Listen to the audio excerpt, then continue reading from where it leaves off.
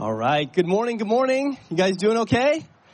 I need to hurry up and preach and get through this message because it's going up about 10 degrees, I think, every 5 minutes or so this morning. It's a hot one, but it is great that we can be together to gather outside. It was great singing and worshiping the Lord this morning, and it is a privilege to get a open God's Word again and to lead us this morning. My name's Luke. If we've never met, and welcome. If it's your first time or if it's your first time back since the pandemic started, we're just glad that you're here. There's about 100 of us or more here this morning in person, and welcome everybody who's watching us online through the live stream. I'm just glad that we can look at God's Word this morning and hopefully be encouraged. This is the third time I've had a chance to participate in the teaching since this summer or since March, and it has been a blessing to be a part of the teaching team. And I think there's a really powerful passage that we get to look at this morning in the Psalms as we continue our series through Psalms, and we're going to be in Psalms 133 this morning. So if you have a Bible or a phone, go ahead and open up to Psalm 133, and we'll go ahead and get started. There's many great passages this week in the Psalms. We've been doing a series where we've been going through the Psalms, about 7 chapters a week, 1 a day, and the teaching team picks one of those each week to teach on. And then I had a hard time kind of deciding which one I was going to pick, because there's a lot of great ones. So I encourage you to do the reading. A lot of them are actually really short. Today's Psalm is actually only 3 verses, but there's some great verses for us to look at. It's just my son crying, so don't worry. It's not your child, and he's tough. I've seen him get through this stuff. So, and my parents are here with us this weekend from down south, so really glad to have them with us and helping with the kids while I'm up here. But like I was saying, many great passages, and this morning's topic is really going to be about the importance of unity in the body of Christ. And in the chapter we'll look at, it talks about unity between brothers, and it's a beautiful picture. There's a lot of illustration or illustrative, descriptive verses that we'll get a look at. And it's so essential that in the church that we live out this God-given mandate for unity as believers. And of course, we live in a very divided time in our country, politically, over issues of race, the medical things that are going on right now. It's a divided time. And it's so important that as the body of believers that we strive for unity amongst one another for the many reasons that we'll look at this morning. I think that this passage is as timely today as it was when it was written and inspired by the Lord so many years ago. So yeah, Psalm 133, I'm going to go ahead and read it, and then we'll pray and get started. And the title of this passage or this chapter in the Psalms is When Brothers Dwell in Unity. It's a song of ascents of David. So we believe David wrote this psalm. Okay, follow along with me. Verse 1, it says, "Behold, how good and pleasant it is when brothers dwell in unity. It is like the precious oil on the head, running down on the beard of Aaron, running down on the collar of his robes. It is like the dew of Hermon, which falls on the mountains of Zion. For there the Lord has commanded the blessing, life forevermore." Let's pray. Lord Jesus, thank you that we could be together this morning to study your word, to be encouraged, to have time of fellowship with one another, to sing praises to you, Lord Jesus. And God, I just pray that you would be with us in this time, that this would be a time of encouragement and edification. And Lord, that you would inspire us of the importance and what it looks like to strive for unity within the body of believers and in the body of Christ, and how that can encourage, even give opportunities and a witness and an example for unity in the world. Lord, in your name we pray this morning. Amen. So here we go. Wonderful passage. A lot of beautiful imagery. Some of it maybe a little distant from us in terms of culture or time, and so we'll unpack a little bit of what this might mean. But it's really a beautiful passage. So let's look back at it. Verse 1, it says, "Behold, how good and pleasant it is when brothers dwell in unity." It starts off with this word behold, which means take notice, observe, pay attention, check this out. I have something important to tell you. And then it says how good and pleasant it is when brothers dwell in unity. And there's 2 words there, how good and pleasant. And I think it's significant that he uses these 2 words to talk about how good it is when brothers dwell in unity. First it says how good it is. So this is something that is good. meaning it is right, it is true. This is the way that it should be, or the way that it ought to be. In some sense, brothers dwelling in unity, it's their responsibility, or it's their duty before the Lord. It's what the Lord wants to happen. But not only that, it's also pleasant when brothers dwell in unity. So in the word pleasant, it's not only that it's our duty, but it's also, as one pastor said, it's our delight. It's what we want it to be. It's something that we enjoy. It's in our favor. It's our blessing when we dwell in unity, or when brothers dwell in unity. So not as only is it good, what we ought to do, but it is also pleasant. It's what we how we want it to be. It's what we're going to enjoy and how we're going to flourish. Behold how good and how pleasant it is when brothers dwell in unity. This word dwell, I don't know what comes to your mind when you hear the word dwell. The Hebrew word yashav, to sit, to abide, or to remain. Makes me think of John 15, where Jesus says, I'm the vine, you're the branches. If you abide in me, you will bear much fruit. To dwell, I think of a dwelling place, or you think of a home, family, fellowship, where you can interact and lead and serve and discuss, kind of spend time, together. Maybe even debate, but you're doing it, you're dwelling, you're there, it's ongoing, it takes time. And then it says to dwell in unity. That word is yakad. It means together, united, or to be alike, like one another. So how should we be unified as the body of Christ? Of course, we want to be unified in our core beliefs in the faith, but also in our behavior, in the way that we live out our faith in the world. So our doctrine, but also our practice, our mission as a church, we want to be unified in that mission, in our core values and beliefs, to be bonded in love and humility, in trust, respect. I think of kindness, loyalty, that we would be unified in how we seek to honor one another and how we seek to live out mission within our community, within our world. Do you see that? This idea of unity. That we be unified in the core, in the essentials of our faith. There's a lot of things that we can have differing views on or disagreements on, but it's so important that we strive for unity, and we'll see more. And you think of unity in contrast to division. If you've ever been in a relationship where there was hostility or division, or even in a church family in the past where there was division, it's not enjoyable, right? Where there's distrust or animosity, hatred, betrayal, discord, pain, lack of blessing. So in the absence of unity, it's a difficult, a contentious, a hostile environment. He's saying how good and pleasant it is when brothers dwell in unity. Colossians 3:14, it says, above all these, put on love, which binds everything together in perfect harmony. We'll look at a little further on some other passages from the New Testament that start to unpack or give us words and language to think about what attributes and behaviors should we have where we can create this type of environment where there is unity within the body of Christ. Romans 12:10 says, love one another with brotherly affection, which outdo one another in showing honor. So love binds us together. Brotherly affections where we seek to outdo each other in showing honor. Next, David gives two examples to illustrate how pleasant it is when there's unity between brothers or fellow believers or within a marriage, within your home. First one, verse 2, it says, it is like the precious oil on the head, running down on the beard of Aaron, running down on the collar of his robes. We had an example of that this morning with Matt, the sweat running down his beard over here if you saw him worshiping. Or some of you right now, you're kind of glistening, starting to feel it. Just wait another few minutes. I decided to shorten my message from, 2 hours to about an hour and a half this morning, so we won't. Just kidding. We're almost done.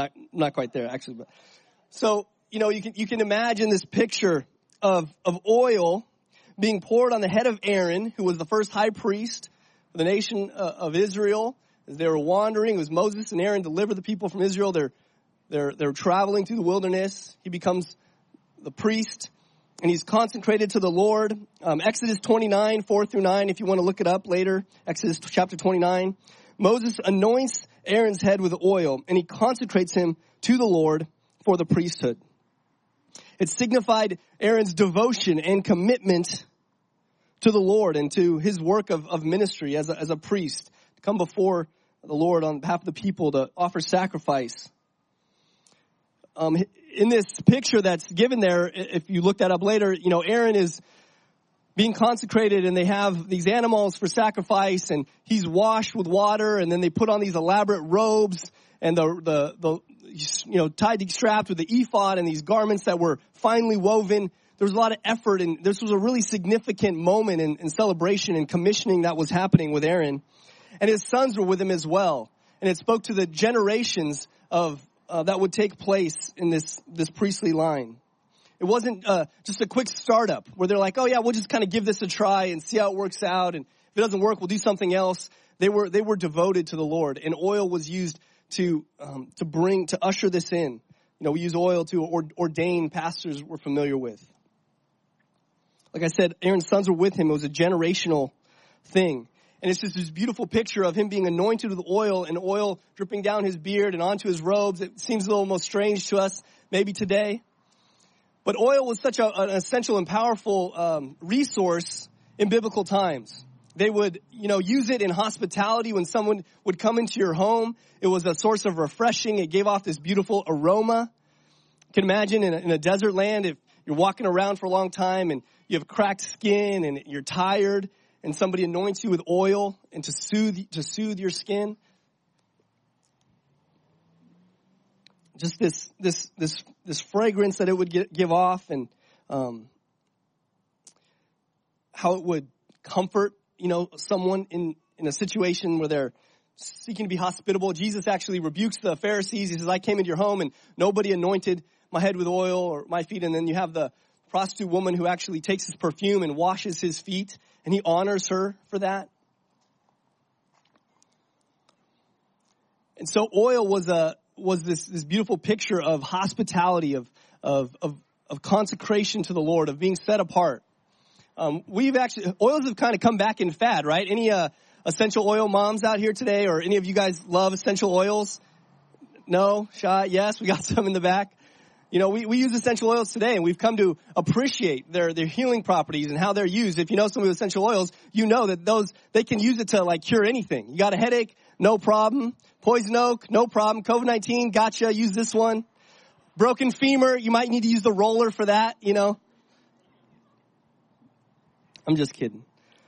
Just messing with you. But we see how oils, and actually, I'll be honest, I'm a little bit of a skeptic of the oils. My wife loves them. She has them. And I'm like, okay, can I have an Advil? She said, here, do this. Put this on your skin or your thumb. I'm like, wow, that worked. How did you do that, But these oils, they have these healing properties with them. And we're going to see how in the body of Christ, when we dwell in unity, how it can have this hospitality, this healing effect, this a positive aroma, and create an environment where we can thrive and flourish as believers.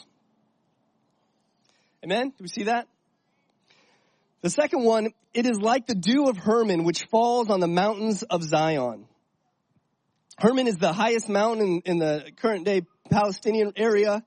And Hermon is so tall that it actually has snowy caps, even though much of the land of Israel is somewhat desolate and you have some, Mediterranean and lush areas, but, there's not a lot of rainfall at times. And Mount Hermon is so tall with this snowy cap that dew from Hermon would fall down, cascade down the mountains and kind of water or put dew on the surrounding areas. So again, he's comparing brothers dwelling in unity to like the dew of Mount Hermon cascading down the mountains and giving life and watering all that's around it so that vegetation and greenery and life can grow. We have a little backyard. Kay's parents were with us not long ago. We started a little garden, and then we, put down a little bit of sod in some areas where the grass wasn't growing. And let me tell you, without water, it does not do very well. We were gone for just a short time, and I had set up this automatic sprinkler thing, and the one area wasn't hitting. It was brown quick. If you're trying to grow something, water is so important. the dew, fortunately, there is a little bit of early morning dew, and that can help a little bit, right? Even here. But one area we watered some of the plants, and like these tomato things are became like a jungle instantly, with just a little bit of water. And so unity has this washing, this, it's a refreshing. Imagine right now if there were misters, on all of these tents. Calvary, we're going to up our game next weekend. I don't know. Imagine there's misters, just kind of how refreshing that would be. Do you get that image? And that is what unity is in the body of Christ. It's refreshing. It creates an environment where we can flourish. Not only that, in the New Testament, we see some other things about the significance of unity. The last verse there, it says, for the Lord has commanded the blessing, the Lord has commanded the blessing, life forevermore. So when there is unity, God's blessing is present there. God blesses brothers when they dwell in unity. The church when we dwell in unity. When we look at the New Testament, we see in John 17, Jesus is teaching his disciples near the end of his life. That last week, it says in verse 23, John 17, verse 23, I in them, and he's talking to the Father, and you in me, that they may become perfectly one, so that the world may know that you sent me and loved them even as you loved me. So when his disciples were one, when they were unified, it was a picture to the world that Jesus had been sent through the incarnation as the Messiah, as the Savior, to live a perfect life, to die on the cross, to raise from the dead so that we can have this hope of eternal life and relationship with God. And when the disciples were unified and people acknowledged or saw their love for one another, it pointed to the unity of the Godhead. It pointed to Christ. It pointed to God the Father. So I want to ask the question, why is unity so important for us, for the church? And we'll look at 3 reasons. It's so important because of what it produces. Unity creates an environment for growth and flourishing. It creates an environment when we come together in fellowship, or when we gather in small groups, or when you get together with a fellow believer from our church at a coffee shop, or 6 feet apart, or whatever, That was a Cove joke. Okay. When we get together, we can grow. We can flourish. Also, second thing is that unity empowers our witness to the world, which we'll talk about more in a second. And unity glorifies God, and it accomplishes or accompanies, it brings about his blessings.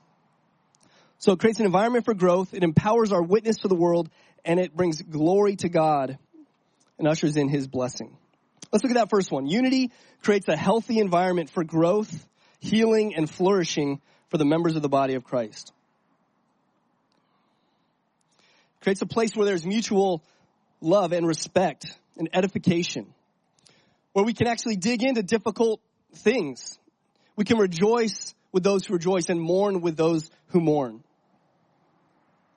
So I'm going to look a little bit at unpack a little bit more what is unity, but also even ask, what is it not?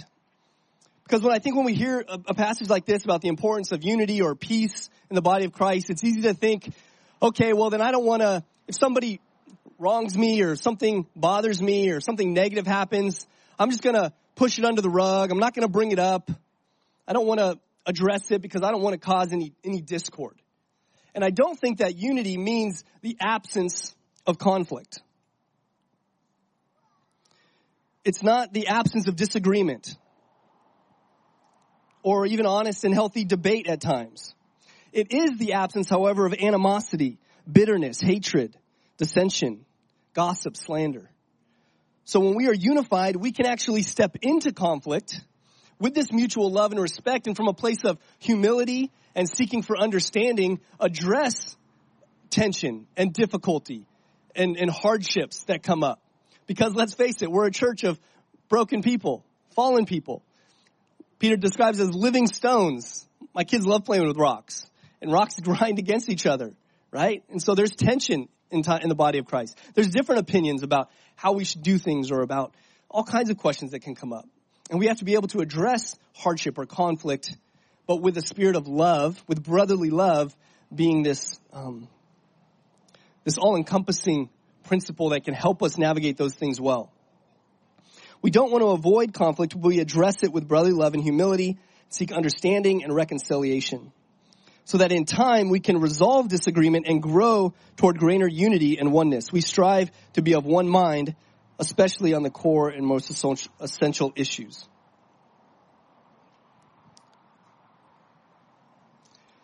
Maybe you've ever been in a relationship or you know somebody where, they just hate conflict. They never want to deal with it. And we have phrases that we're familiar with, right? When you're around somebody like that, you feel like you have to walk on eggshells, or you don't want to stir the pot or rock the boat. You know what I'm talking about? You ever seen that? Or maybe you've had that in your relationship or marriage. I've had relationships like that. And it's easy to go throughout time and feel like, okay, everything's fine. But then eventually that stuff comes out and maybe something will blow up, right? Or somebody will just leave the church. And just, wait, where are they? They're gone and we never heard anything. Or why? Because they let something just stay inside and fester. So it's important when there is conflict that we address it quickly and that we do it in love. Do you hear what I'm saying? Do you guys see the importance of this? Why it's so important? So we have to have room for conflict or disagreement, but we have to be able to address it in love. So let's look at some other passages of the New Testament. Philippians 2:2 says, complete my joy by being of the same mind, having the same love, being in full accord and of one mind. This phrase, one mind, comes up throughout the scriptures in the New Testament, especially the early teachings of the church. To be of one mind.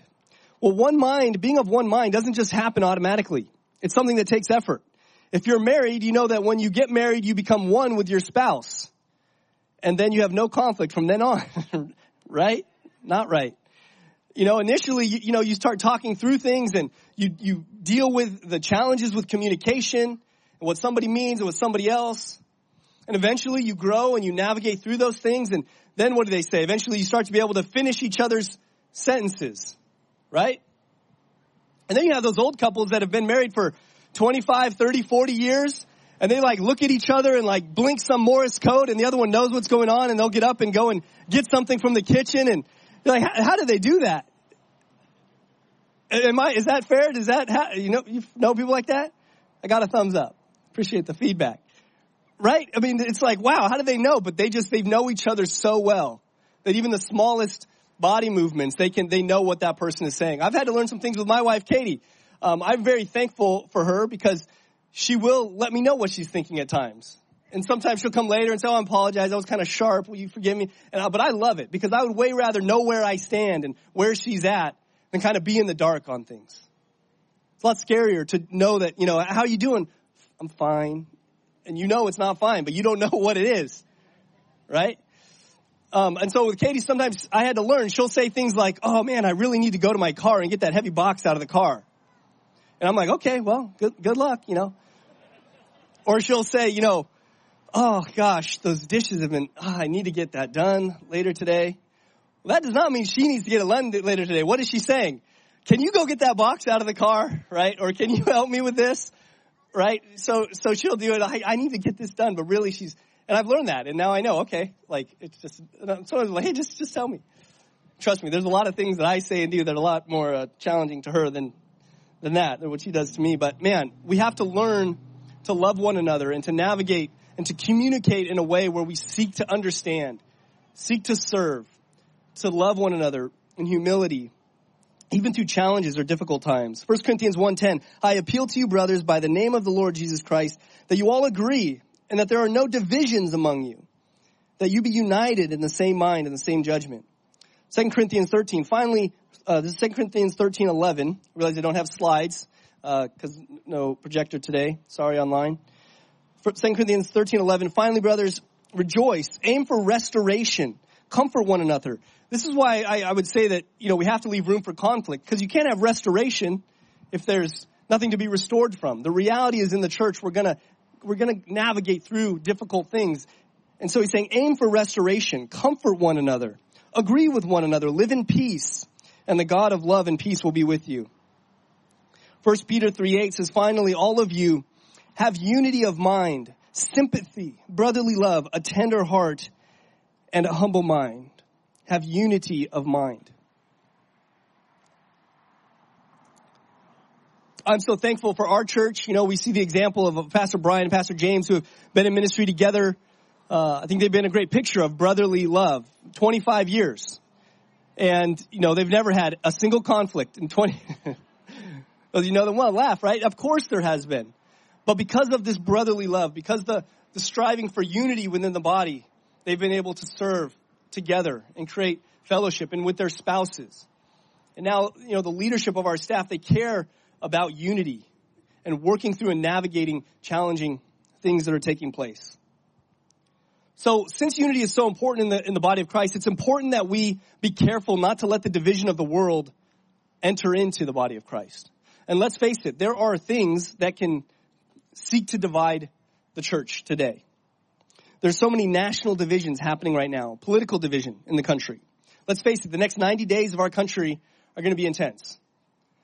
There's going to be all kinds of stuff and riots and protests, and it's just going to be intense. There's going to be a lot of pressure to be on this side or the other side, or to post this or to say this, or where do you stand here? There's division over race and racial justice in our country, as we know. There's division even in the church. If you look back at the history of the church, even in the U.S., there's been division and denominations split or formed over issues of race and far back over slavery. And God wants us to be unified as a body of Christ. There is no longer slave nor free, Jew nor Greek, male nor female. We are all one in Christ. And so the church is an incredible place where we can overcome these divisive elements in our society and give a picture of unity.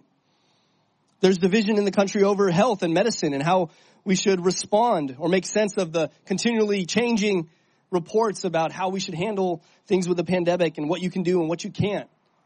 And that affects the church.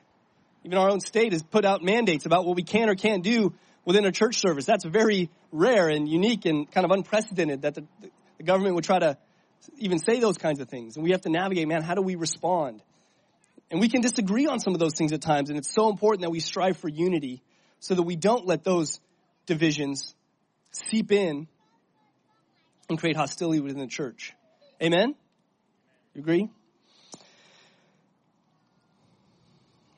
So what attributes do we want to live out as we're unified? A couple more verses. Ephesians 4, it says, Ephesians 4:32, be kind to one another, tenderhearted, forgiving one another as God in Christ forgave you. Kindness. Man, if you have conflict with somebody, striving to navigate that, but do it with kindness. So important. Ephesians 4:13, until we all attain the unity, in Greek that's henotes or agreement, till we all attain the unity of the faith and of the knowledge of the Son of God, to mature manhood, to the measure of stature of the fullness of Christ.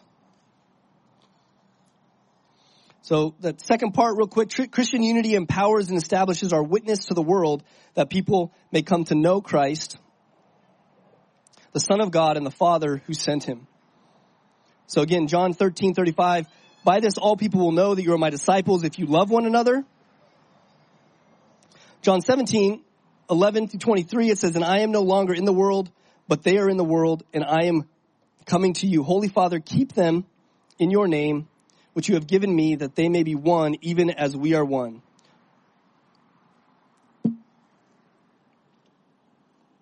And of course, that last point, when we are unified, it glorifies God and it ushers in his blessing.